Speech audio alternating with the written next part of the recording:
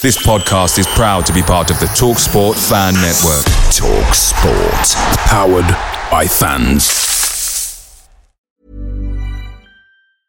It's that time of the year. Your vacation is coming up. You can already hear the beach waves, feel the warm breeze, relax, and think about work. You really, really want it all to work out while you're away. Monday.com gives you and the team that peace of mind. When all work is on one platform and everyone's in sync, things just flow. Wherever you are, tap the banner to go to Monday.com.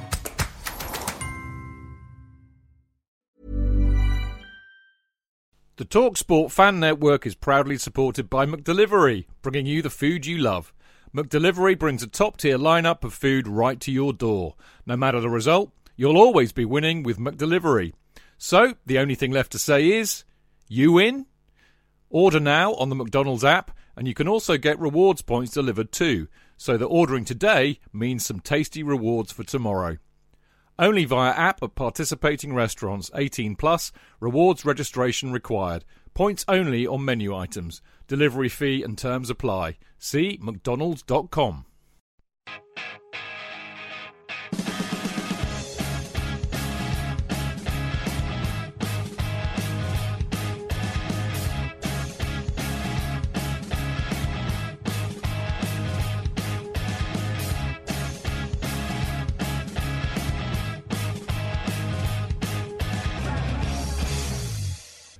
Right, welcome as ever. Friday night can mean only one thing at 7 o'clock-ish. It is the Chelsea Fancast preview show. Always a delight to be here on a Friday, I have to say. I mean, you know, I have to say, if it wasn't lockdown, I'd be in the pub, so, you know, so maybe I wouldn't be so joyous about it then. But you might be doing the Love Sports show if it was on. Oh, that's true. Yeah. Of course, I forgot about that. God, I remember those days when we used to go to the studios and Love Sport. Anyway, I'm Stanford Chidge. This is the Chelsea Fancast preview show. The master interrupter is, of course, the legend that is Mr. Jonathan Kidd. Thank you so much for allowing me to interrupt you every time. Like I had a choice. It's going to be one of those nights tonight. He's got that cackle already. We're in for a rough ride, I think. But it's good to see him as always. So honestly, I don't think there's been a night this week I haven't seen you, JK. It feels like that. I think we missed out. I think we did. We tried to phone each other on Thursday night, didn't we? Just for the hell of it. Yeah. Anyways, good night last night. We'll talk about that in a minute. Anyway, we've got the lovely Dane Whittle on the show, the king of the Chelsea Fancast Instagram account. Yeah, pleasure to be on. This is my debut, actually. On Friday? Last two times it was cancelled. I think you'd had a skinful the night before on one, and I can't remember the other one. But yeah. Well, funnily, needless to say, Dane, I can't remember the first one. Oh yeah, no, the second one was after New Year's Day, wasn't it? Or New Year's Eve? It might well have been. Dane, always good to see you. And now, last by no means least, we have a Twitter legend, I think we can now call him, as well as being a very, very fine man and a great friend of ours and a very, very good journalist, it has to be said as well, Mr. Liam Toomey of The Athletic. Evening, gents. Pleasure to be back. So there we go. Last time we spoke to you, it was all completely mad, wasn't it? Well, it's always a bit mad, but yeah, it was especially mad. Especially mad, it was. Have things calmed down for you since then? Has it all kind of got back to normal? Ish. Yeah. I mean, the fact, the passage of games, I think, helps people refocus on the stuff that actually matters, which is what's happening on the pitch, rather than all the other noise. Well, indeed. I tell you that I suppose it's an aphorism in a way, isn't it? Of a week being a long time in politics could so easily be applied to football. I mean, this time last week we were still talking about Frank's departure. And now we're about to talk about Tommy Tuchel and how wonderful he is. In fact, we're going to start there, actually. It's interesting, isn't it? Whatever's going on at Chelsea, as a supporter, and actually all new managers know this when they come in. The first thing they get told is, whatever you do, you got to beat Tottenham. I mean, it really is that simple. And I was kind of expecting the obligatory manager bounce, but JK, I was Actually, do you know what? If you don't mind, JK, I'm going to... No, I'm surprised you came to me first. No, I was just thinking, I wanted to talk to Liam about this. I kind of forgot. I remember in the day I was thinking about this, and I thought, well, I must ask Liam this. But I went off into the, into my fantasy realm, because I'm still absolutely delighted that we beat Tottenham. So my brain went to mush a bit. But that's the point, actually, Liam. I was going to ask you, how important was it, do you think, for Tuchel to deliver and beat Spurs in his third match at the club? It was huge. And I think it's not just huge for Tuchel. It's huge for this team this season. They haven't really had a signature win. We're at the start of February, and the best team they'd beaten by league position was West Ham. And I think everyone who watched that game would agree that it wasn't really a 3-0. So it's been a really weird season in that sense, and I think it was long overdue for Chelsea to perform against what was on paper a good team. I don't think Tottenham showed much of themselves on the evening. I think they showed all of Mourinho's worst impulses when it comes to big games, at least in the first half. But Chelsea built on everything, the good things that they showed, a little bit against Wolves, more so against Burnley, and it's now 7 points from 9. 3 clean sheets, and there's actually some momentum building here by the looks of things. Yeah, I mean, it's just interesting to get your perspective, because I mean, for us, it's just always huge, beating Tottenham. If we lose to Tottenham in the season, we're in a funk about it for months. And of course, the managers and players are clearly very different. He's new to the club, and even though Ian Abrahams tries to, remind him that he is in fact a long-lost Spurs fan at every press conference. Yeah. For goodness sake, stop that. It's so annoying. It's pathetic. Yeah. It really is. And it's just, as somebody pointed out the other day, it's just purely for sound bites, It's not really true, isn't it? It's the first team he heard about. He explained it. I know. But anyway, the perspective is very different when you're inside the bubble and you're the manager and the players. So have you got kind of, did you get beforehand that he understood how important it was? And did you get a sense afterwards how delighted he is, or otherwise? I mean, he must be delighted because he's got another 3 points, but I think you get what I'm saying. Yeah, and he wasn't, like jumping around like Antonio Conte at full time, partly because it was an empty stadium, but and no one jumps around like Antonio Conte. Conte would still do it in an empty stadium. Yeah, right? I'm sure he would. Like he could fight. He could probably start a fight in an empty room as well, I suspect. I think that guy's bloodstream is pure Carabao. But anyway. Yeah, but you could see, I think, in Tuchel's celebrations at full time that he definitely saw this as a bigger step on its own. Well, it's Mourinho too, isn't it? Yeah. I mean, he was keen to play down the whole, me versus Jose in the build-up. But I mean, all these guys have egos of their own, and I'm sure he was happy with the fact that his plan. Well, first of all, it didn't really look like Mourinho had much of a plan, but his plan comprehensively beat Mourinho's on the night. And but I think he was more pleased to see, because Tuchel strikes me as a very process-oriented manager. I think the more he sees in terms of evidence of what they've been working on in training on the pitch, the happier he is. And I think, with the exception of the last 15 to 20 minutes where Chelsea kind of lost control a little bit and were hanging on towards the end, I think he saw an awful lot of what he's been working on. Yeah. And that would definitely have pleased him. Definitely. That's a good point, Liam. I mean, the reality is, JK, I mean, I know you're probably different, because of course you delight in being different. No, I don't delight in it. But most Chelsea supporters, I'll be hearing from his lawyers by the end of this show. But most Chelsea supporters, when it comes to Tottenham, really don't care how we play. All we really care about is how we win. But the reality is, I actually do think we played quite well. Do you know what I was really impressed about? I was really not just the tactical game plan, which you think you can, certainly lay at Tuchel's door, but they're pressing with such vigour all over the pitch. I made a note about it, 3 or 4 on top. Well, you wonder what happened to Frank in this instance, because this is how they played earlier on in the season. Is it that he's managed to get their legs working suddenly? Tuchel, because it's dead manager bounce? What is it? I don't get it. But other than putting the ball in the net, other than the precision that he mentioned the other day, which is, I'm sorry, I'll keep on going on about this. At the moment, Werner is hopeless. I mean, all right, he stepped back a little bit and he got involved in a few of the moves. First touch has been poor, isn't it? Oh, his first touch. On one occasion, his first touch was so dreadful, they got up the other end because he lost the ball in the penalty area. I mean, you just despair of the poor. I mean, I'm saying the poor boy because, once again, I'll always say this. He demonstrated how good he was in the first few games that he played. The fact that he's now become this strange peripheral thing. Do you know what, JK? I spoke to Kerry Dixon today. Oh, yeah. Good point. Yeah. Excellent. You know, when it comes to scoring goals for Chelsea, there's only 2 people who know more about that than him. And we talked about the match last night, and we talked about Werner, and he says it's you know, and I said, mate, even his first touch is poor at the moment. You know, he needs 2 or 3 touches when actually a striker in form would maybe hit it first time. And there were definitely a couple of occasions last night when you could say that. And Kerry said it's confidence. It's absolutely, he says his confidence is shot. That's why his first touch, he said, you know, basically when your confidence is on the floor as a striker, of course, being Kerry, he then quickly says, of course, that was never the case with me. No, I'm going to say, I've never saw Kerry play like that.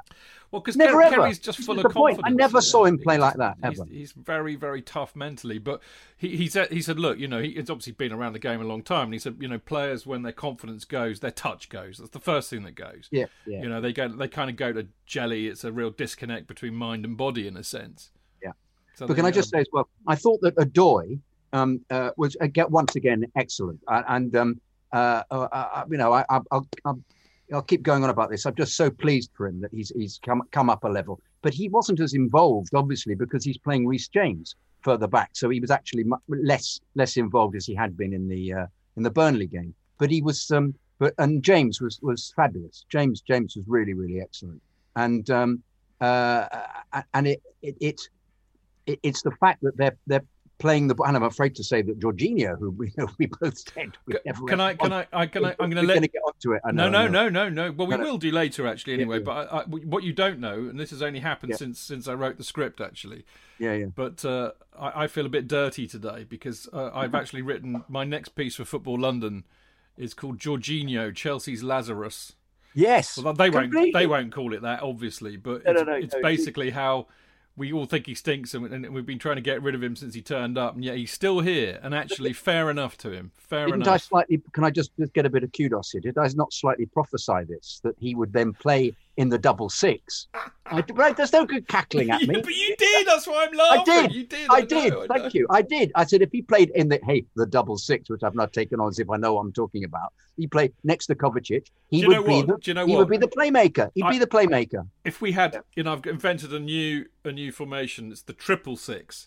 If we had a 666, we would have a beast. We'd have a beast of a midfield. But is that like devilish? Very good, Liam.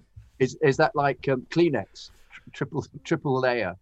Would it? I don't know. You've lost me on that one. Yeah, suddenly that was an ad about Kleenex. Oh, right. Layer, but did you voice it by any chance? Funnily enough, I didn't, but I think it may have been before you were born. Oh, probably. Yeah. Anyway, somebody who was definitely not before I was born, long after I was born, Dane. I think Jonathan makes some really good points there. I want to kind of pick up a couple of things with you. The strikers again. And what on earth? I mean, because I think Liam and Jonathan both made the point that they were hanging on really. There's a lovely quote that I think it was the lovely Lou on Twitter said only Chelsea could, put us through the last 10-15 minutes like this, having completely dominated the game, and they did. And yet we only had 2 shots on target, and one was the penalty. So they really need to nail this. They need to start putting the ball in the back of the net and having shots on target, because otherwise, on another day, Spurs would have nicked a goal, maybe 2. And the other thing is, I'd like you also to comment on Jorginho Kovacic and perhaps give them the due praise that I'm so reluctant to do. Yeah, regarding the attempts at goal, I just thought we lacked presence in the area, like a focal point. I remember saying on our WhatsApp group about, at half time, maybe a Tammy or Giroud going on. And I think Tottenham's defence would have panicked even more. In that first half, Callum and Reece had so much of the ball on the right, and you could see them look up and sort of hesitate to put a ball in. And when they did, it was just being intercepted, blocked or headed away. So I think we did miss a focal point. And without trying to put a damper on things, there's not a lot of goals in the attacking at the moment. There's out of form players. And the only goals, actually, if you look through the season, have come from Tammy and Giroud. But I don't know how we can get them into that setup, that first 11, the way he wants to play. You could see what he was doing. Werner was just drifting to the left, which gave Mount like a bit of a freedom to come in. So it'd be hard to get them in, but if he could find a way, then that might help us at the moment. Jorginho, yes, listen, that's why he's so well regarded and so well loved in Italy.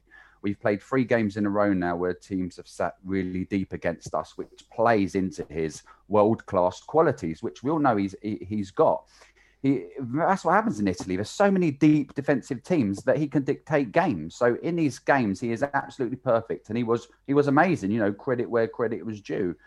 On another game, when we're being pressed, we see another side to him. But I thought he was amazing. Kovacic as well. Unfortunately, those two, the only goals between them is penalties that Jorginho will get. But they were both brilliant. The way that Kovacic, just will turn one dimension of play to another with just a turn and a burst. It is so impressive. They have been good. Yeah, they have, haven't they? And I do make the point, in the piece that I've done, that if the way that Tuchel set it up, and I mean it's interesting, isn't it? Because the way I'm seeing Tuchel's setup so far, there are similarities with Sarri ball, but it's like Sarri ball on crack. It seems to be a bit more, I don't know what the word is really, a bit more cohesive, a bit more sensible, because at times teams used to cut through us, didn't they, with abandon if they knew what they were doing.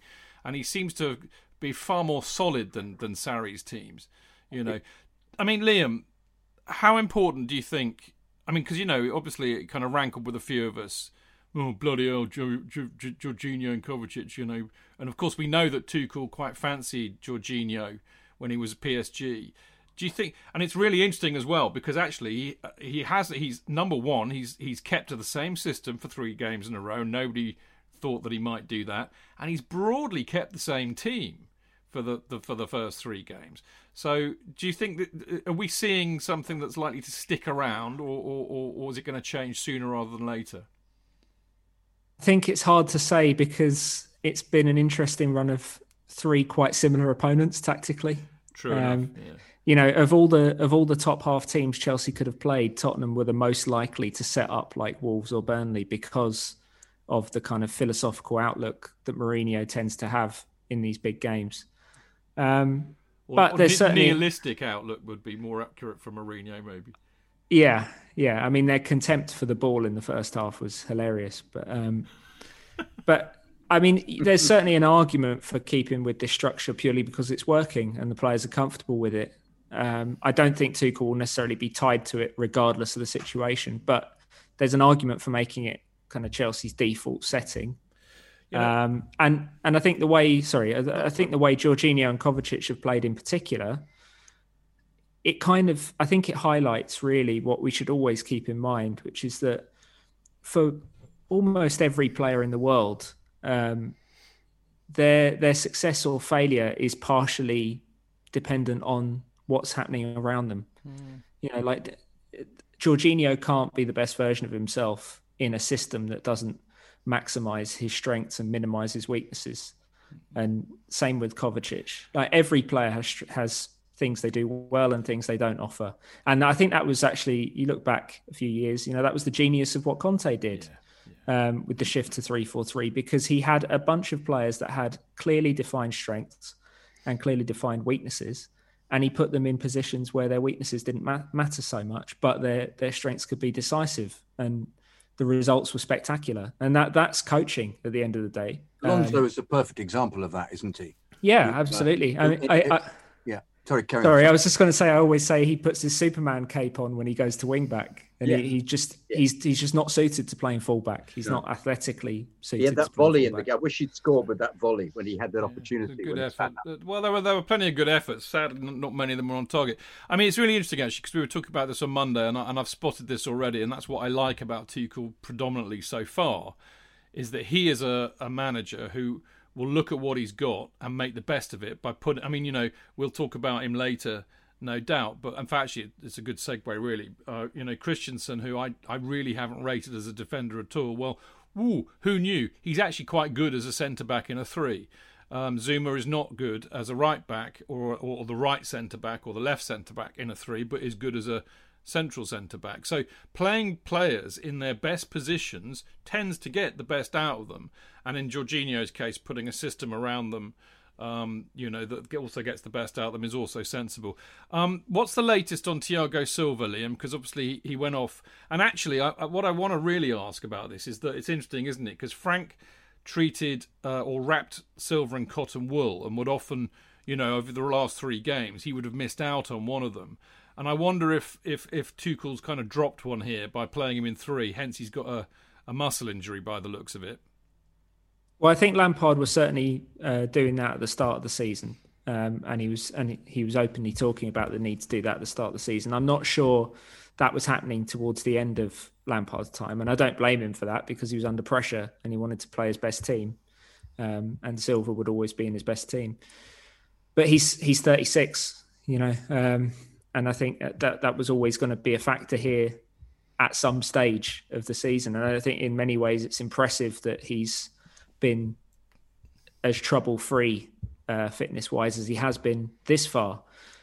We don't know all the details yet. We know it's a muscle injury. It didn't look great on the pitch because he barely moved. Yeah. That might just be because he knows his body and he was smart enough not to, risk making anything worse.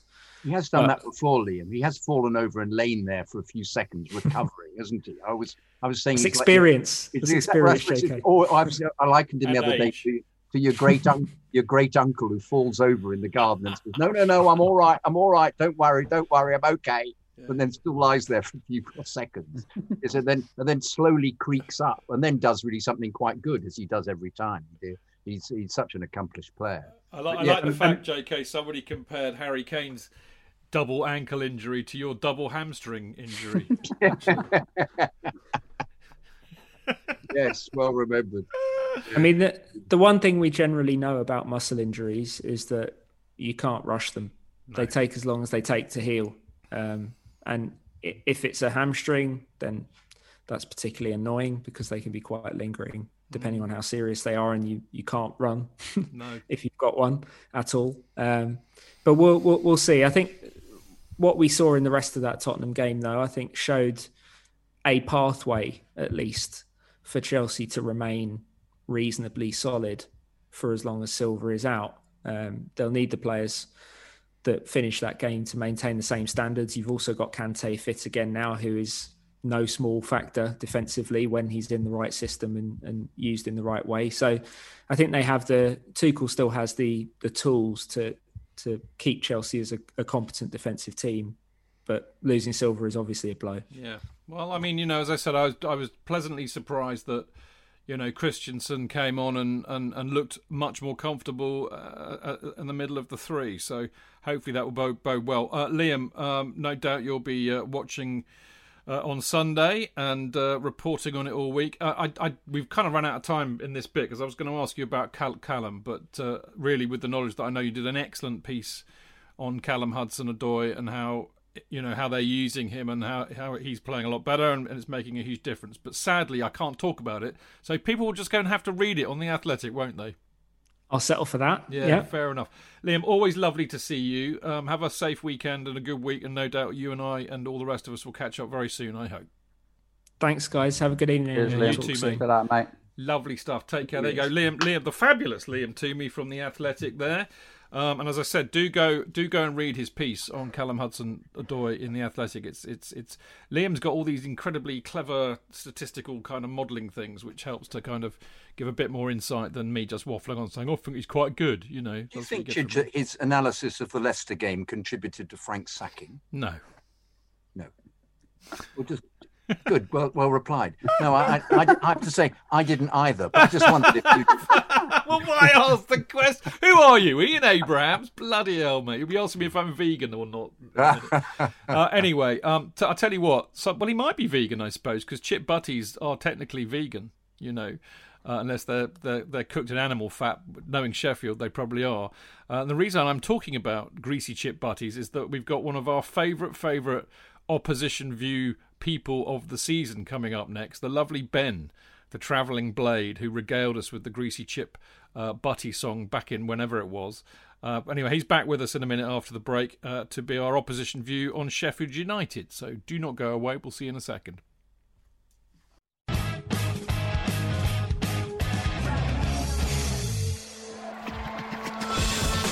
Real fans, real opinions. I'm Jason Cundy, and you're listening to Chidge and the boys on the Chelsea Football Fancast. Total nutters and proper Chelsea. Footballfancast.com.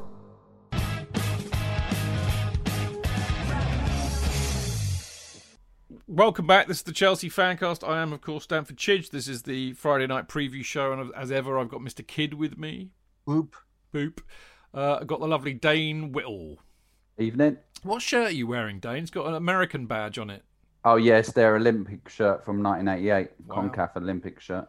That is really wonderfully esoteric and obscure, mate. I And you remember Holland had the same design. Theirs was orange. I think Russia had the red one. USA got the blue one. Yeah, there you go. All right, now as we all know, this is now time for this. The Opposition View. And on this week's Opposition View, I'm delighted to say we've got a young lad who we had, I can't even remember when it was when we played Sheffield United. It was probably back in October or something. But we got him on, and he was brilliant. Apart from the fact that he sang us the Greasy Chip Butty song. I mean, so many people wrote in afterwards saying, this bloke's brilliant, that's fantastic. Can we get him back on when we next play Sheffield United? So I'm delighted to welcome back to the Chelsea Fancast, Ben, the Travelling Blade. Hello, mate. How are you? Yeah, like now that we've actually managed to score a couple of goals and managed to win a few games, over the moon. It's dreamland. Well, you say that, and you're dead right. I mean, you've won 3. I mean, your form is better than ours recently. You've won 3 of your last 5, including. I mean, you know, you only lost narrowly to Man City, to be fair, but you beat Man United away 2-1, which is not a bad result at all. I mean, you lost to Spurs. Can't understand what happened there, but and you beat Newcastle. So, you know, I mean, everybody assumed you were done and dusted for this season. But you know, Chris Wilder, I think, who is a brilliant manager, it has to be said, has clearly done something. How on earth has he turned it round? I think it sort of reminds me of a few mirrors to when we had Nigel Clough in our manager back in 2014, and we were sat about second bottom of League One at the time, and it was our FA Cup form that helped spark us on this amazing run, and we ended up finishing 7th in the league that season, having looked relegated for a long time, ended up in an FA Cup semi-final. And I think there's a few echoes this season. You know, despite it being, I think the League One teams of Plymouth Argyle and Bristol Rovers. Yeah, it's not exactly been, playing like Man City and Liverpool, but those 2 wins, just getting a couple of goals, unfortunately not clean sheets, but a couple of goals, a couple of wins. It just reminded the players of what it felt like. And even though it was just a cup game and just Plymouth, just Bristol Rovers, it did spur the players on, because each time after that, we came back stronger. I think the first time we went on to got our first win of the season against Newcastle. After the second one, we went on to beat Man U away, which was an incredible performance, to hold them out. And I think that's part of it. But I just think, Chris Wilder, he will. A lot of people will say, "Oh yeah, we'll never give up." But Chris Wilder is one of the very few that actually means it, and not just means it, but actually acts on it as well. And I think, I think he was part of the squad way back when we had Dave Bassett back in the 90s, one of the very early Premier League seasons, if not the first Premier League season. And I think we looked very much dead and buried, and we had a very long unbeaten, winless run. And Chris Wilder was part of that squad, and we looked dead and buried. And we ended up finishing, I think, maybe 8th or something. Went on an incredible run. So he's done it in his playing career. Also in his managing career, he's got some clubs out of some very sticky situations, such as Northampton. So I just think he's the right manager for it. I'm glad that we've stuck by him. Look at West Brom. They went with a twist, went with Sam Allardyce, not working for them. We've now caught them up all, but they've had some very heavy losses. So I'm really proud of Prince Abdullah for standing by Wilder, coming out publicly on at least 2 occasions, I think, and saying that he's going to stick with him if we lose the rest of our games.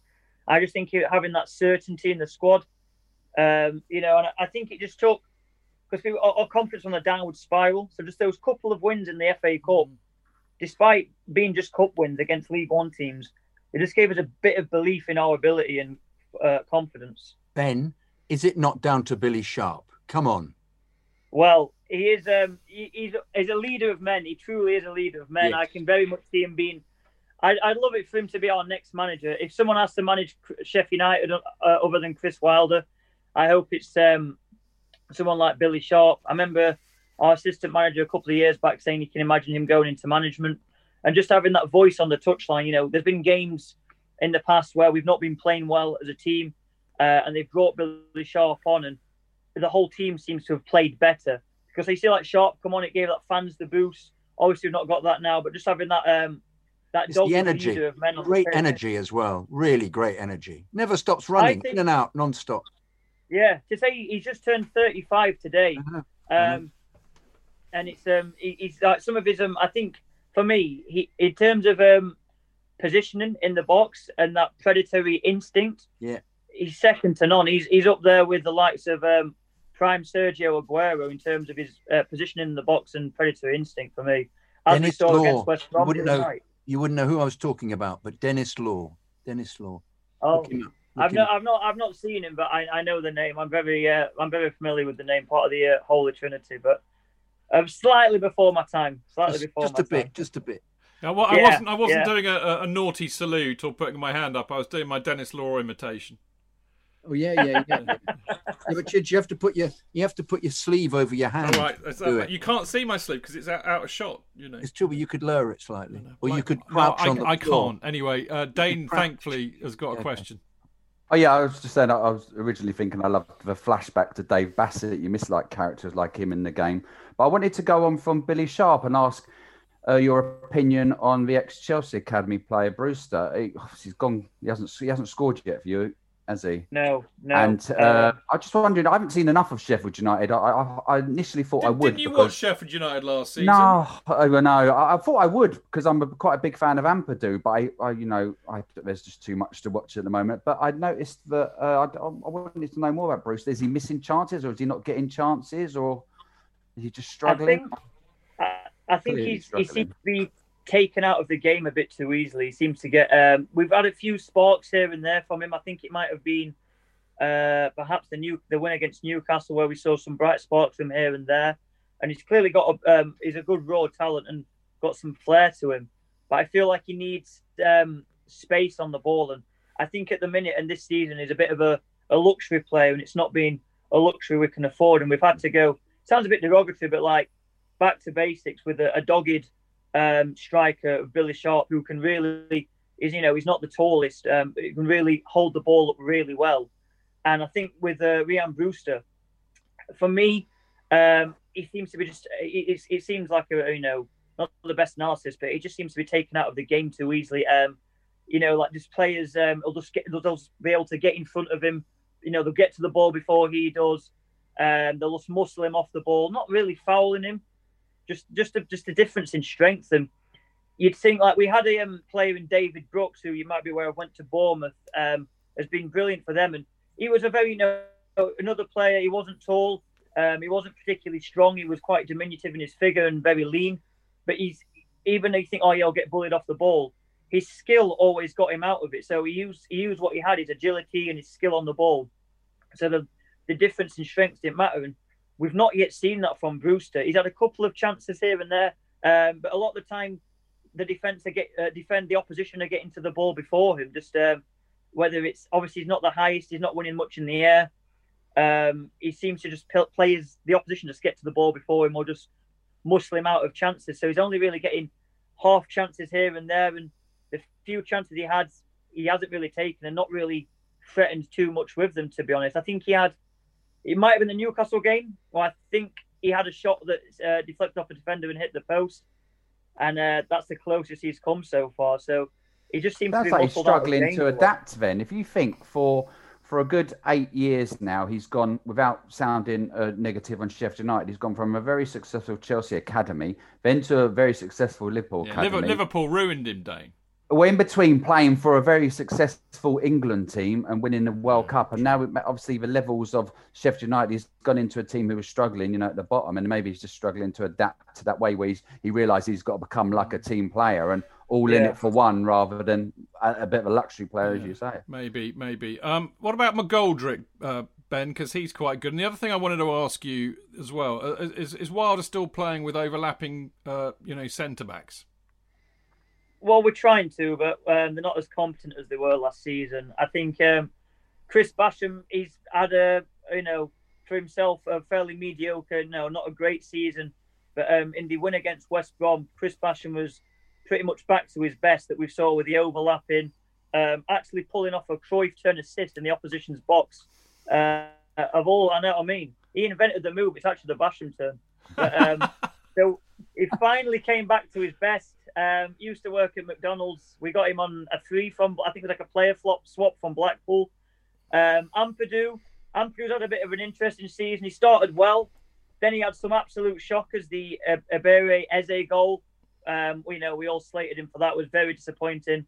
But the last couple of games, he became a bit of a scapegoat. But the last couple of games, he's really come back to his best. He's been brilliant for us. He's good against United, wasn't he? Yeah, really good. Just brilliant defensively. He had a bit. He wasn't the best against Man City. A bit of a mistake in that game. It wasn't just him at fault. I've just been praising Chris Basham. Chris Basham was also at fault for Man City's goal. It was sort of a comedy of errors from about at least three of our players. He's not quite the overlapping centre-back that Jack O'Connell was, but there has been a few times where it's really nice to see. It's different to Jack O'Connell, always going to be, but just nice, picks up the ball and just sometimes just does run straight forward over just carrying it over the halfway line. And it is nice to see because a lot of the time this season, we've been very negative, very cagey, very nervous. So he kind of, last couple of games, he really has picked up in form and been one of the key influential players. So in terms of the overlapping centre-back, it hasn't this season. I think we would if we could. Ampadu isn't the same overlapping centre-back that O'Connell was. He provides something a bit different. Basham's been shaky, but slightly getting back. So hopefully when we play against yourselves, I mean, we're going to struggle because Ampadu's just come into form again and now he can't play. But hopefully Chris Basham has found his form that, saw us get into the Prem and perform so well last season. Interesting stuff. So this weekend, obviously, we've got a new manager in Tommy Tuchel, or Tommy T as we call him.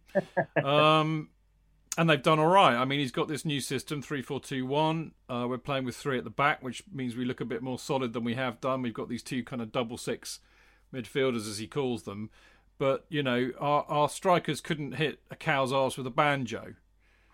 So how on earth we're winning games, I do not know. Because we had 2 shots on target against Spurs, and one of them was a penalty. So, and you're in really good form. So I'm curious as to how you think this might go.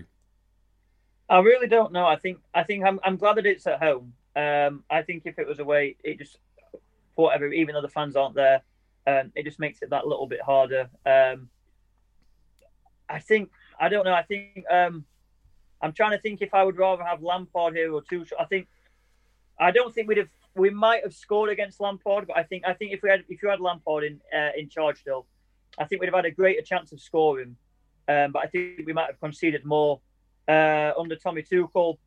It seems to be, I've not watched that closely, but it seems to be like a slightly more maybe better organised at the back than it was under Lampard.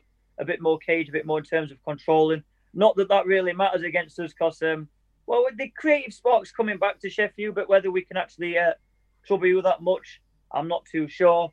But it's like I said, I think it won't take too much to trouble our defence. I mean, I'm not sure what's going to happen at left centre-back position.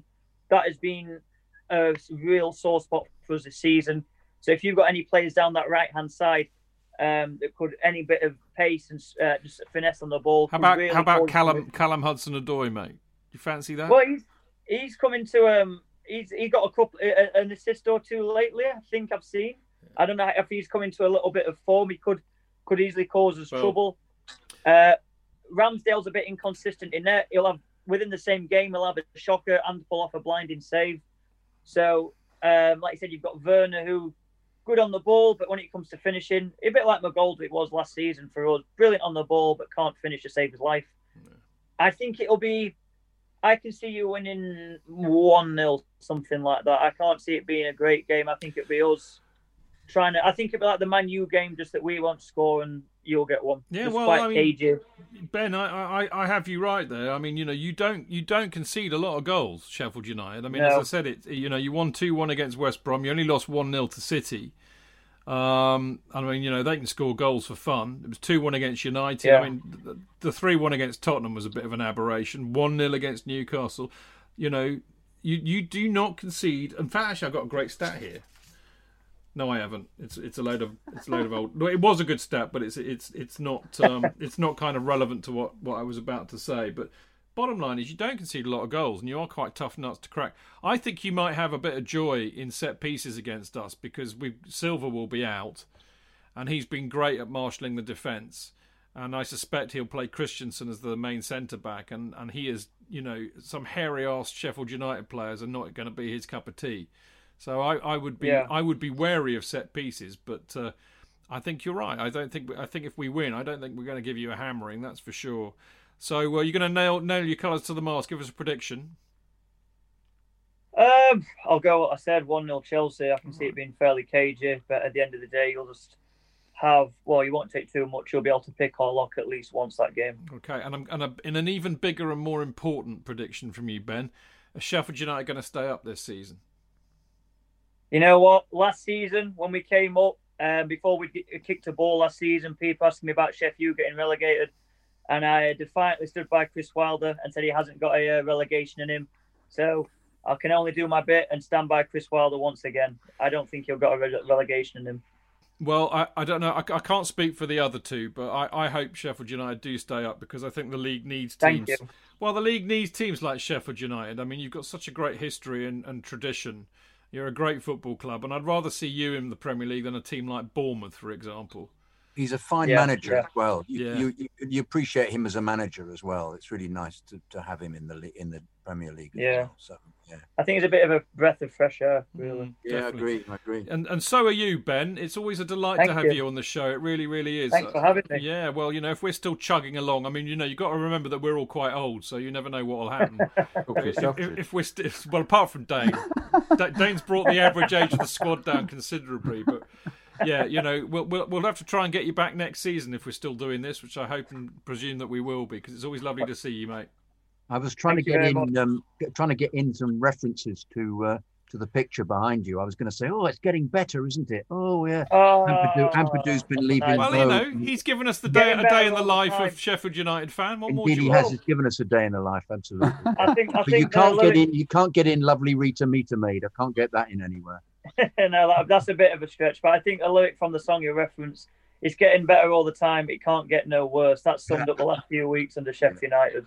It's getting better, but it can't have got any worse. What a good way to end it. Ben, as always, you've been fantastic, mate. I mean, I can't wish you too much luck for Sunday, obviously, because I want Chelsea to win, but I really genuinely hope that you stay up, and I hope that we get to see you again next season. Yeah, absolutely. I do too. Thanks for having me on, guys. Yeah, good luck, Ben. Pleasure, mate. Terrific. Yes. Right. Yeah, good to see you, mate. Really enjoyed that as well, and loving the hat, mate, as always. Cheers, man. Got to represent Yorkshire. Well, absolutely. I know you've got your whippet down the side. I know. He's camera shy. He's just sat here now. No. All right, Ben. Good to see you, mate. All right. Really appreciate you coming Take care, on. mate. You take care. Cheers, Cheers, fellas. mate. Thanks, Bye-bye. mate. Bye-bye. Bye. Bye. Away days are great, but there's nothing quite like playing at home. The same goes for McDonald's. Maximise your home ground advantage with McDelivery. You in? Order now on the McDonald's app. At participating restaurants, 18 plus, serving times, delivery fee and terms apply. See mcdonalds.com. Chidge. JK! In all the years you've been following Chelsea, you hardly ever miss a match, home or away. But how would you feel if you couldn't be there and it's not on TV? Oh, Chidge, I'd be bereft. Inconsolable. The thought of missing my beloved Blue Boys live. It's all too much. I know, JK, I know. It's all a bit too much, isn't it? Yes. Well, panic not. NordVPN have come to the rescue. They have? Yep, NordVPN allows us to watch any match, even if it's not on live TV here. They do? Yeah, they do. With just one click, they switch your virtual location to a country which is showing the match, and they act as your cyber bodyguard whilst online, protecting your personal data and sensitive info like card details and passwords. Oh, wow, great. But yeah, I bet that'll cost me a fortune. Actually, JK, it's only the price of a cup of coffee per month, and you can use your account across 6 devices. It's a bargain, JK, and best of all, no more tears for you. Oh, thank you, NordVPN. I'm so happy I could cry. Where do I sign up, Chidge? Well, to get the best discount off your NordVPN plan, go to nordvpn.com/Chelsea Fancast. There's no risk with Nord's 30-day money-back guarantee, and you'll help support the Chelsea Fancast. The link is in the podcast episode description box.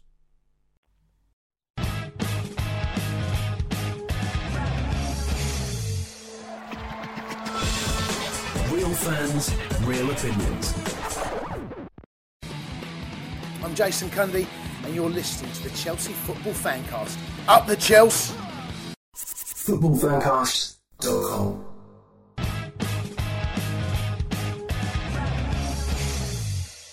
Right, welcome back. This is the Chelsea Fancast, the preview show, the Friday preview show that we love doing, I have to say. Don't we, Jonathan?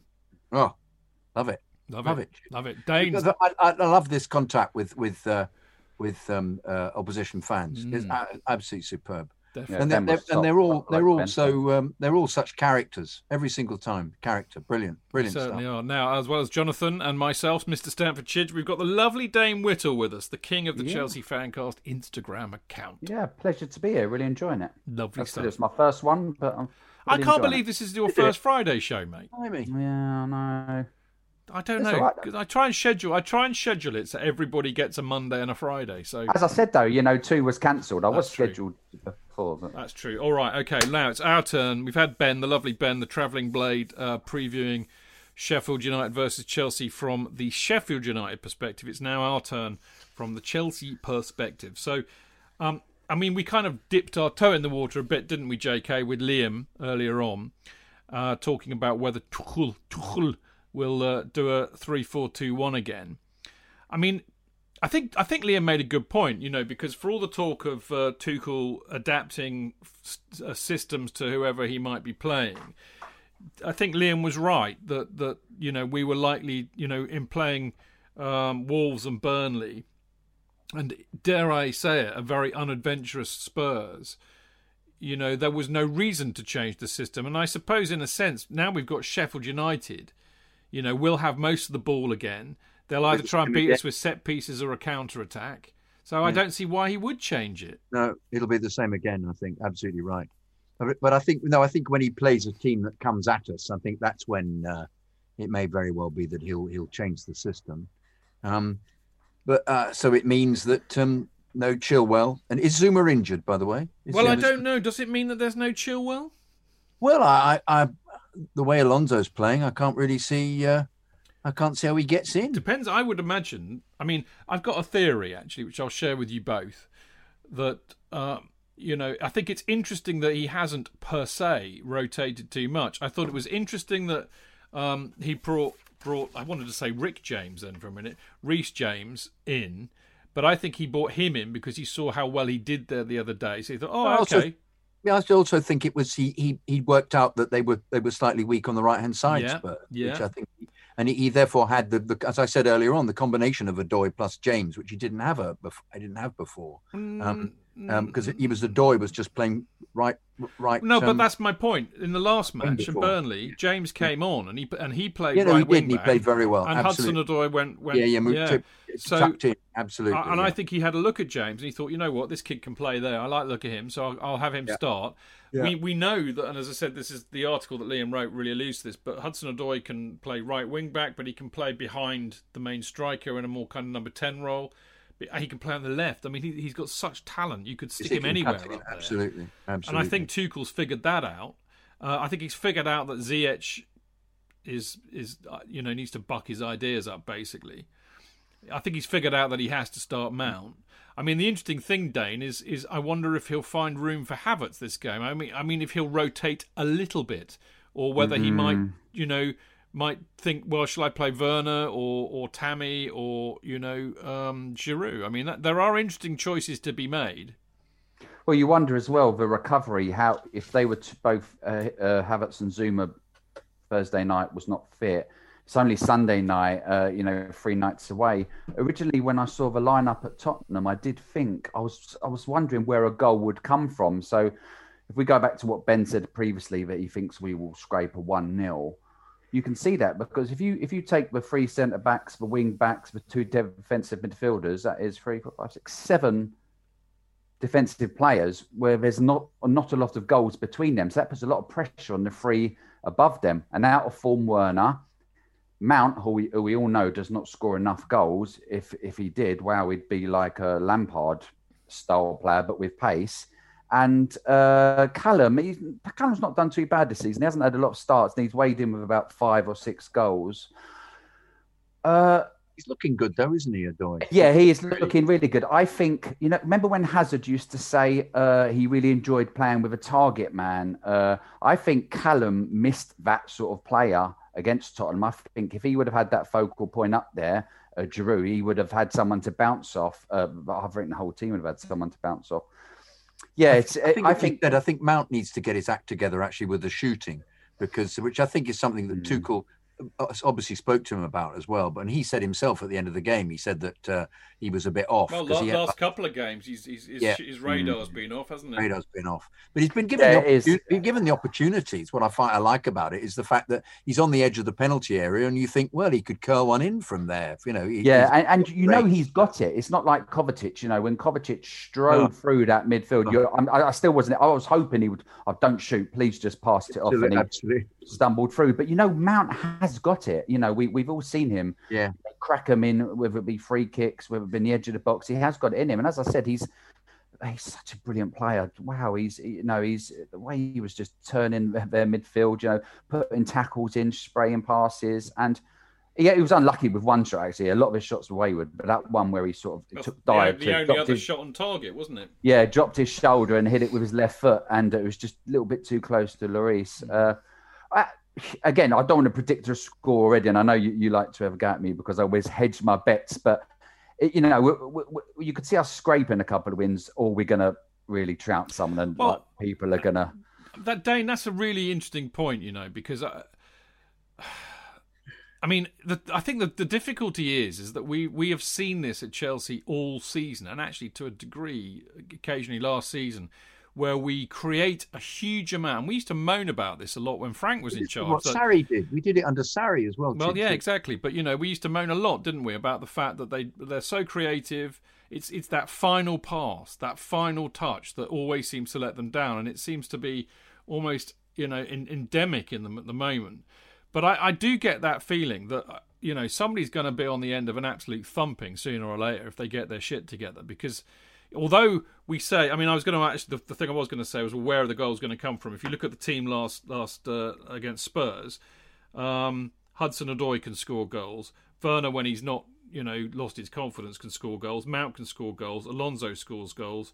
Jorginho scores penalties. But Dane is broadly right. There's not a huge amount of goals in there. I mean, you take Tammy Abraham and Giroud out of that side, you're taking away people who will score you goals. So it is an issue, JK, isn't it? I think he's discovering that. It seems to me it's mirror image of what Frank's problem was and what Sarri's problem was. Yeah. I think perhaps this side, the personnel in this team cannot score, and it may be that you need to get rid of one of them and we thought it was Werner. Yeah, but and at the moment I wouldn't pick him personally. I wouldn't. Jonathan, wouldn't you think if they just say they put their hat on Tammy or they put their hat on Giroud regularly, don't you think then we would have? There's somebody they could aim for. I agree, but they would have a goal scorer. Imagine what he's doing now.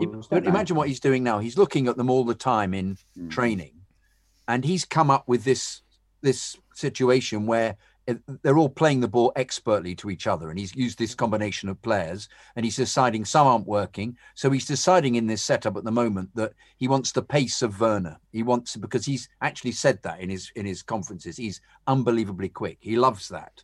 But so in other words, Tammy and Giroud aren't working for him. So therefore, if he hasn't got the confidence in them at the moment, well, who's it going to be? Is he going to try them out? Or if in training he thinks it works better with Werner because that's the way he wants to play, and yet the conclusion of all of that is that the ball doesn't go in the goal when they play, and they only have 2 shots on target, and yet the crispness of the passing is fantastic. We've got back to the crispness that we had before when Frank was playing, when we played really well, and even under Sarri. We'd have moments like that when it would go back, but it's not the same as Sarri, obviously, because the defence is much better. So he's discovered that, and it's a very similar personnel. So we've discovered that works. But what doesn't work, and it hasn't worked for 2 seasons, is the consistency of finding somebody who just regularly puts in... A goal scorer. Got a goal scorer, absolutely. Proper goal scorer. Absolutely. Although, I mean, Giroud should be a proper goal scorer. Well, Tammy is the best goal scorer at the club at the moment. I agree. But something for him isn't working. Otherwise, he'd be playing. I'm not so sure, and I'm not so sure that Tuchel's decided that Tammy and Giroud are not up to it. I think actually, if any of them, I'm not up to it. It's the wrong way of saying it. We're not up to it. They don't fit the system. Let me finish. I think if any of them, maybe he might give the old, Archer's to Giroud actually, because I think he thinks, well, he's not the future and he'll probably be gone in the summer. But I don't think he's down on Tammy. I think he knows that. Look, and I think all of us, I'm sure, all 3 of us would agree with this. You've got, and he'll know Werner well from Germany clearly, and from the national side, we know that Werner has it in him to score a lot of goals. Fuck me, he scored more goals than anybody in the Bundesliga last year, apart from Lewandowski, who's like a phenomenon. So we know he's got it in his locker. So if I'm Tuchel and I'm a new manager at a club, I'm thinking he just needs, and he said it in a presser the other day. He said what we said on the show a few weeks ago. He needs one to go in off his arse or his toenail or whatever. Boom, and he'll be up and running. And I think that's what Tuchel's doing. He's thinking, I just need to get him scoring again, and then we'll build on it, and hopefully it'll all come flooding back. And I don't have a problem with that, because I think if he can get him scoring, we know he's capable of scoring a lot of goals. Well, yes, indeed. Let's hope. How long do you go on with this experiment? That's why Tommy Tuchel gets paid the big bucks, JK. Hey. And we just get to waffle about it a couple of times a week. Dane, you look poised to strike like a cobra. He's eager. Oh no, I was agreeing with Jonathan. For the first 3 games, we've seen Chelsea master 2/3 of that pitch. The final third is what we're discussing now. Yeah. We're talking about Werner, like his touch being out, his passing being out, to an extent, a little bit of his movement. And I reckon that at some point, all us 3 this season has watched Tammy, been a little critical of him. He could do this, and then bang, he scores a goal. Yeah. He really shuts me off a lot. I remember the hat-trick he scored recently. I was being a little bit critical of him, and he scores. And I said to my son, "See, that's what he does. He will always score." I think he's at 15 starts this year, and he's got 11 goals. Good ratio. You're right. You will, and I think Giroud's done it. I know Giroud banged in quite a lot in the Seville game. So his goals to starts is really good. But you're right. If he doesn't fancy a big man in that system, you know, Werner was drifting out to the left. That left Mount going through. When he brought Pulisic on, another player who's clearly out of form. He doesn't look like he's anywhere near assisting or scoring for us. Yeah, but it's hard. Yeah, I'd like him to try a Tammy Drew, but I don't think they'll fit into his system. I don't think so either, Dane. But I tell you what, we do know, and I think Chelsea have looked at their most potent at times this season when Werner and Tammy have played together, because we know from what everybody tells us that Werner is not an out number 9. He's more of an inside forward, and we know that he, you know, if Tammy and Werner can get their acts together as a pair, then you get big man, little man syndrome going on. And I think that you know, the old TNT that we were lauding a few months ago could be the way to do it. The trouble is, and I mean, I think he's actually done it. I could be wrong, and I don't have the facts in front of me, but I'm absolutely damn sure that he played Werner and Mount behind Tammy, quite possibly in the Burnley game. I can't remember. He took him off at half time. Yeah, because Tammy had a stinker, but didn't he? Yeah. I mean, let's be fair, he did. But, you know, that can happen, you know? Well, I didn't think he had a stinker, to be fair. I didn't think he knew where he was playing. Really? I didn't think he was quite tuned into that. Right. So he seemed to be making odd runs, and I didn't think that was fair. I just thought he's not got this sussed at all, Tammy. Well, he needs to. He brought Pulisic on, and they played a false 9, didn't they, in that one there? Yeah. And that's what I said earlier. There's pressure on that 3 because he plays that 7, obviously not including goal. Because he plays that 7. Yeah. There's the 3 in front of them, but there's going to be pressure on to score, and none of them are in good form. All right. Apart from Mount, but he's not scoring. We will find out at 6:15 on Sunday. But I'll tell you what else we'll find out, and I think maybe this is we're more likely to know or get this right. I think he's very enamoured of the Jorginho-Kovacic partnership, and as Dane was saying earlier, against teams that sit back and let us have the ball, that seems eminently sensible. And I think Kovacic has had another lease of life, and he's been given licence to run forward, and I think that's what he does best. Of course, he also can't hit a barn door, you know, a cow's arse with a banjo either, which is a bit of a shame. But that's what he does best, I think. He's a real good ferreter and harrier, but I love the fact that he will run out of our side of the pitch with the ball. I think that's a really good thing to have. And Jorginho's been in his element because he's got a system that protects him, that plays to his strengths, not his weaknesses, etc., etc., etc. And I don't think Sheffield United are going to be the side to pinpoint him and dominate the midfield and expose his lack of pace and tackling through really quick counter-attacking. So I'm pretty sure Jorginho and Kovacic will start. What's interesting, therefore, is where we are with Kante at the moment, because I don't think he's got, you know, I think his future at Chelsea is absolutely secure for as long as he wants it. But I do wonder about his vulnerability to injury, and he did look a little bit poor. Well, I think he was a bit he wasn't match fit, you know. I mean, he was fit, physically fit, but not match sharp, you know. He played very similarly to how he's played under Frank when he came on, which is giving the ball away and weirdly playing passes of strange pace to people that are intercepted, and then fouling. Whereas before he didn't foul. I never got the impression he fouled very often because he was always so good at getting the ball away. But he got booked again, didn't he? He actually said, didn't he, Tuchel, how pleased he was with the possibility of playing with Kante because he was such a great player. But at the moment, I can't see how he fits in. It may be that he fits in, once again, with we said, if he plays a different system. But if he's stuck with Kovacic, I thought Kovacic is revealing all his great strength, as you say, bringing the ball up. He's got this fantastic ability, Kovacic, you think, blimey, he's under pressure here. What's he going to do? And he's got 3 players around him, and he battles and gets the ball out into midfield, and he's on his own. He creates the space. He takes those 3 players out that he's beaten. Exactly. And it really is... it's top stuff. But it's again, isn't it? You know, what's remarkable, you know, all of us, it doesn't matter which combination we have on the Fancast, we've all been making these same kind of points about these players for years and years and years. And suddenly we've got a manager who, you know, does the simple thing. He says, Kovacic, your skill, you can play in a 6-6. Your skill is getting the ball and running at people and creating space, you know. So you do that. Jorginho, you know, you are good at doing this. Just do that. Alonso, this is what you're good at doing. You do that. Hudson-Odoi, this is what you're good at doing. You do that. There's the back three. Okay, Rudiger couldn't play on a back four to save his life, but you're good as a left centre back. Aspie, you can play. It's really football is actually quite a simple game.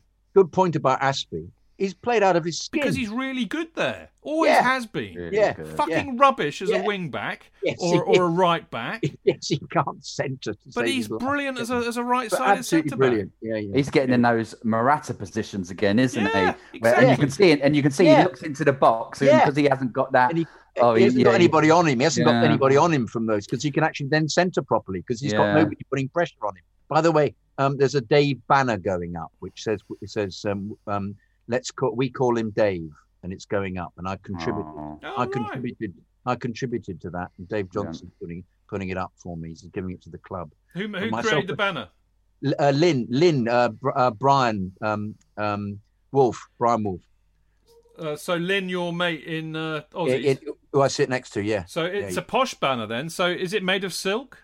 Funnily enough, it's not. It's a slumming it banner. We had to think we can't put the silk one up because it would fray. So we put up a proper one. We put up a flame resistance one. You have to get a certificate for it. But it should be going out instead of the Hazard banner. Apparently, there's space there because they're taking the Hazard. Oh, did you see? Has the Hazard banner put on a bit of weight then? Yeah, funnily enough, and keeps falling off. Did you see the good design Brian Wolf did for Reece James? Yes. Yeah. Super He coincided it with Reece chocolates. Yeah, brilliant that was. Yeah. All right, so I think we're all agreed that Jorginho and Kovacic are probably going to get a start, so that means that Kante will definitely start. The other thing I think we're pretty certain of, and I think Zuma's still got a knock. I mean, that's what Flash Score was saying. In fact, actually, Havertz and Zuma are both, I think, carrying knocks. So I have a suspicion they might not make the cut. But I think Christensen will come in for Silva. And actually, given how he played against, albeit a pretty unambitious Spurs, I thought he did all right, Dane. I really do. And I'm not a fan of his either, but I thought he did I'm not right. a great fan of his, Chidge, but I remember a couple of seasons ago, I think it was Antonio Conte's second season in charge, and we played Tottenham at Wembley, and a lot of people was being critical about Christensen up against Kane, and he did a brilliant job. It was the day that Alonso scored 2. He did a brilliant job. He has got it in him, and there was rumours recently that Frank actually, wanted to cut ties with him, but the club were worried that he could come back to bite him on the arse like De Bruyne. I can't see that, but in a free, it's perfect for him. He come on, he looked a little bit nervy for the first 5 minutes, but it must have been hard coming on 5 minutes for half time. But, he grew in the game. He looked comfortable on the ball. He was giving it, left and right and to the defensive midfielders. And I think I'm quite happy for him to start. I wonder if they're a little bit going down the Tomori road. I wonder if they sort of wish they kept him, because when you've got 3 centre-backs, you've got more chance of a centre-back getting in. But Christensen, I'm more than comfortable with him playing in that. Well, we will see. So, really then, JK, how do we see it going, and what's your prediction? 4-0. To Sheffield United? We're away, remember? Yeah, 4-0 to the Blues. So would that be 0-4? Yeah, 0-4. Okay, pedant. A pedant speaks. Yeah. So 4-0, really? Why so? The theory I had about somebody's going to be on the end of a stuffing sooner or later. No, nothing to do with on the end of a stuffing. I just think I keep making these predictions because against Spurs we should have scored 4 in the first half. We're all over them. I'm bewildered by what Mourinho's up to. I just don't get it. I don't feel sorry for him because I think it's hilarious. Peculiar. Well, no, but at the same time, I have great memories of him coming into the club. Yeah, but I couldn't wish it on either a club or a manager. I couldn't wish for better. And he looks so miserable, doesn't he? Good. He just looks so miserable. Good. I know, but I've got affection for him because of what he did for the club in the first 2 seasons. I know, Chid, you're dismissing. I love Mourinho for what he did for us, but he went to Spurs and he went to United. I know, I agree. Nonetheless, he kissed the cock at Spurs, mate. That's what happens. How horrible. The spurred cock. Yes. You remember him as well when we lost him in the League Cup, skipping down the tunnel with his assistant arm in arm when they won on penalty. Yeah, no, he's got no redeeming features for this, but nonetheless, I find it all a bit. It's like a kind of soap opera, really, with him. No, I just think we should have won easily. We should have scored 4 in the first half. We're all over them. But we didn't, and there were a couple of occasions where Mount should have scored and he skied and whatever. And so I keep thinking, if we have the same dominance, which I think we'll have, I think we'll dominate Sheffield United completely, because we're a different team to when we played them before, and we won pretty easily then.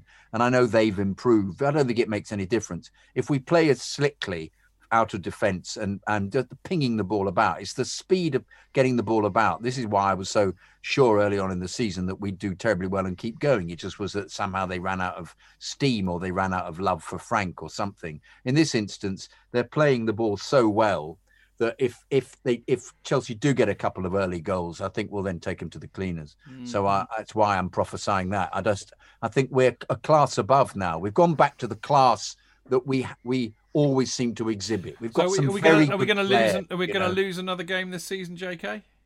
Yes. I won't predict that we'll. I'll go at game by game if that's okay, Chidge, rather than making the crass statement I made before. I am hugely relieved to hear that. I have to say. Yeah, I thought you would be. Yeah. Anyway, so 4-0 from the man who's not actually doing quite as badly in the Prem Predictions League as he was before. So maybe we should listen to him this week. He got more points. We'll win. He got more points than me again this week. Yeah, again I did. Yeah, but we'll win. We'll win.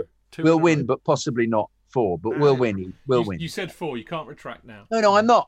But I'm just hoping that we fire in a way that we're not doing it. It's like watching Verno, who had a big ping at goal in the last few minutes, and if it was on target, and I thought, it's going to go in, and it hit a Spurs player, went off for a corner, and you go, okay, if a second earlier and it would have been in the back of the net, perhaps it'll work. Perhaps he'll score. He might score a hat trick, as we've said. It might suddenly go back. Might click. Well, let's hope so. Dane, what say you?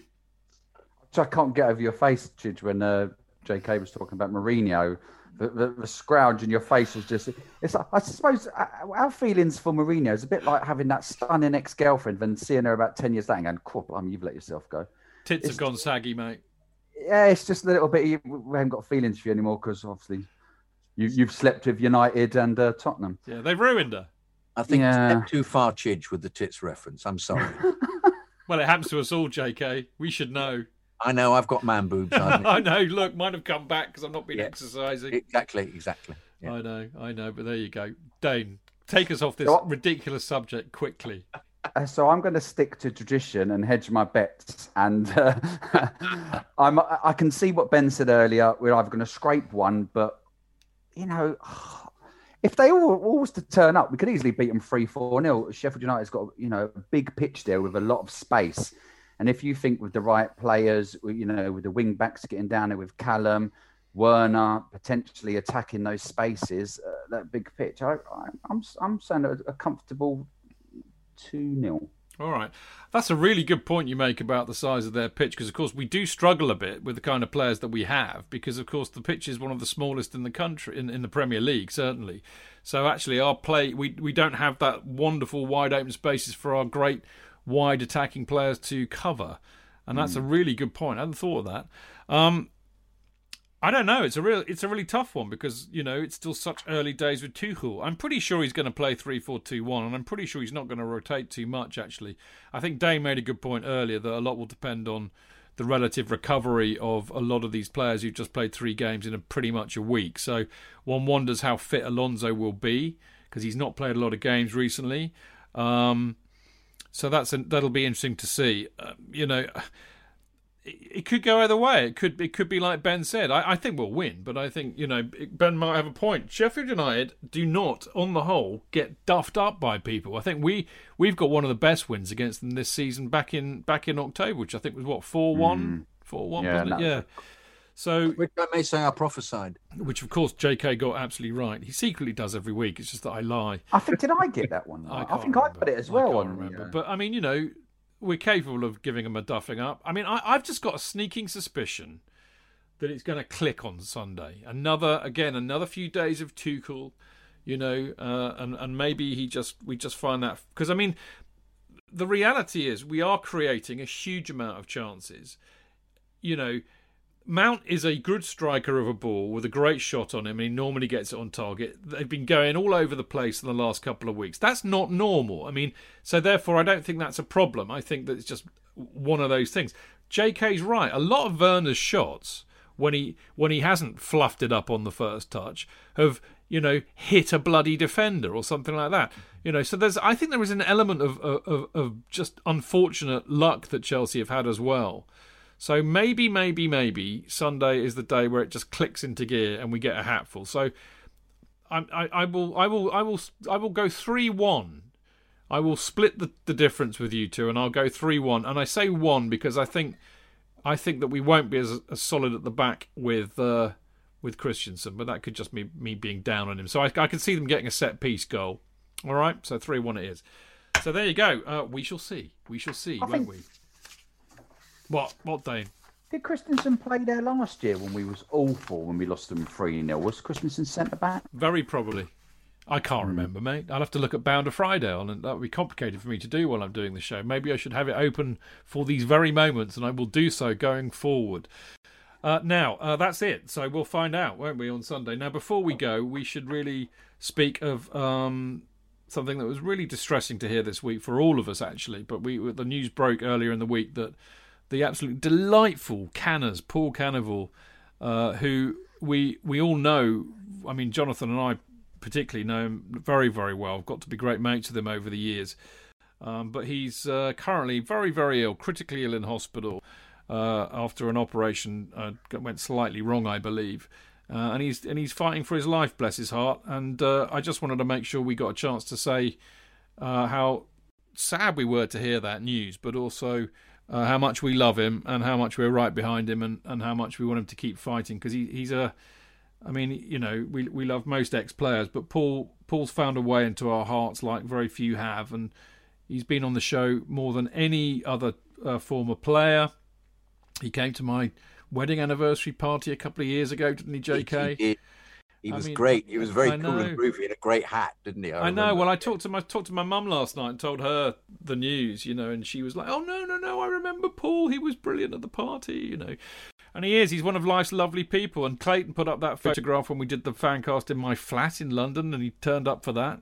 And Sarah fed him brandy and coke all night. Do you remember that?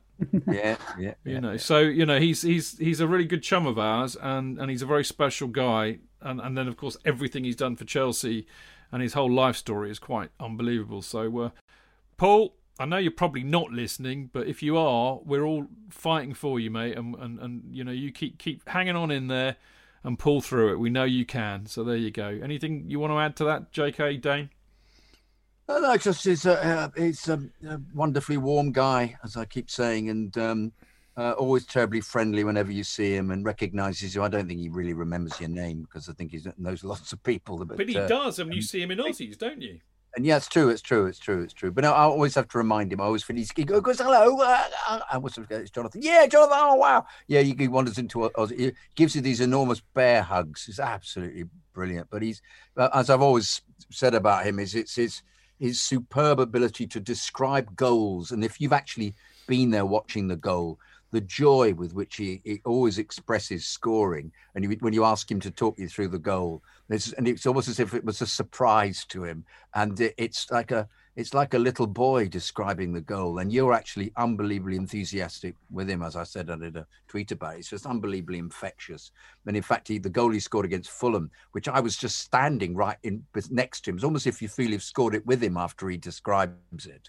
It's just he's so clever that way. Well, it's clever. It's the emotion and the almost the boyish joy of himself of scoring these goals for Chelsea, and the love he had for playing for the team was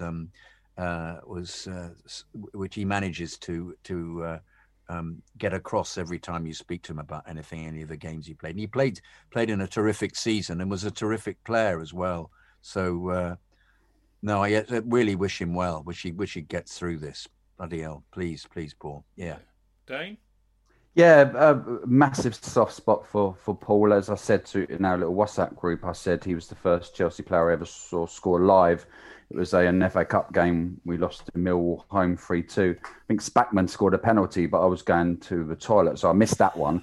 and then Canoville scored later, and obviously being local to the stadium and hovering and hanging around the ground and harassing all or the players I was young, you know, I'd met him quite a few times. And then in later years, he always seemed so humble and so surprised when you go to talk about him, like we didn't all know who he was. You know, he was a fabulous player. He's had some, you know, some bad luck personally with illnesses and horrible, obviously, what he had to go through as a footballer without our own fans. And hopefully some good luck comes this time, because he really is a lovely man, and you're right. And he'll chat to you all day, and, you know, he sparkles. He's got such a love, affection for Chelsea, which, you know, some people might not, you know, considering what he actually went through. But, you know, you can tell, you see the spark in his eye, the twinkle and the glint in his gold tooth when he talks about Chelsea. Yeah, he's a really, really good man. Yeah, but there you go. Well said, boys. And as I said, you know, you lot out there who listen to the show,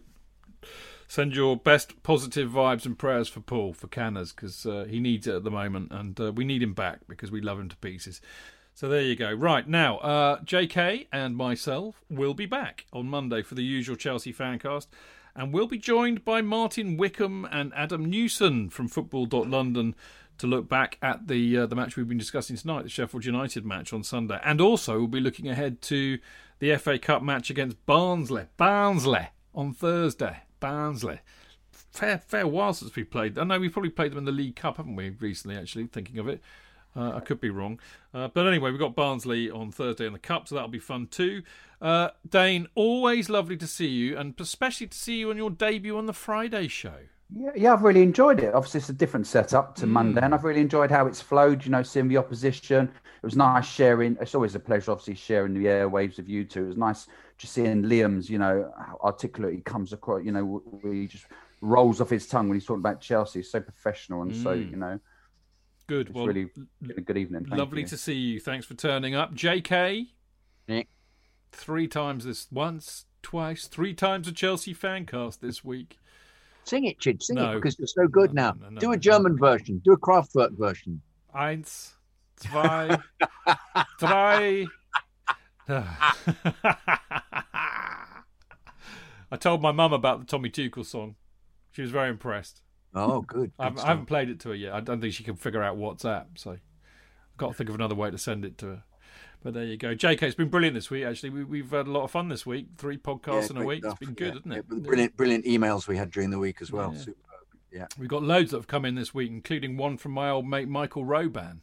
Oh, yeah, great. Good the stuff. Roban is back. Haven't heard from him for ages. But he used to come on the show regular. I did a show with him in LA, in fact, in the Fox and Hounds. So it's lovely to hear from him. Yeah.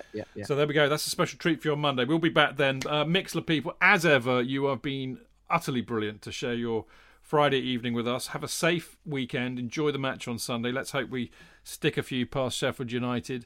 And we'll be back on Monday, as I said. So thank you for listening. See you next week. Until then, keep it blue, keep it carefree, and keep it Chelsea.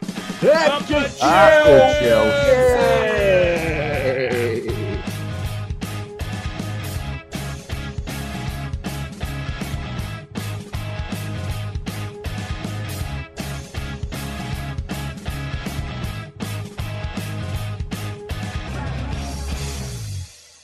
It's the 90th minute.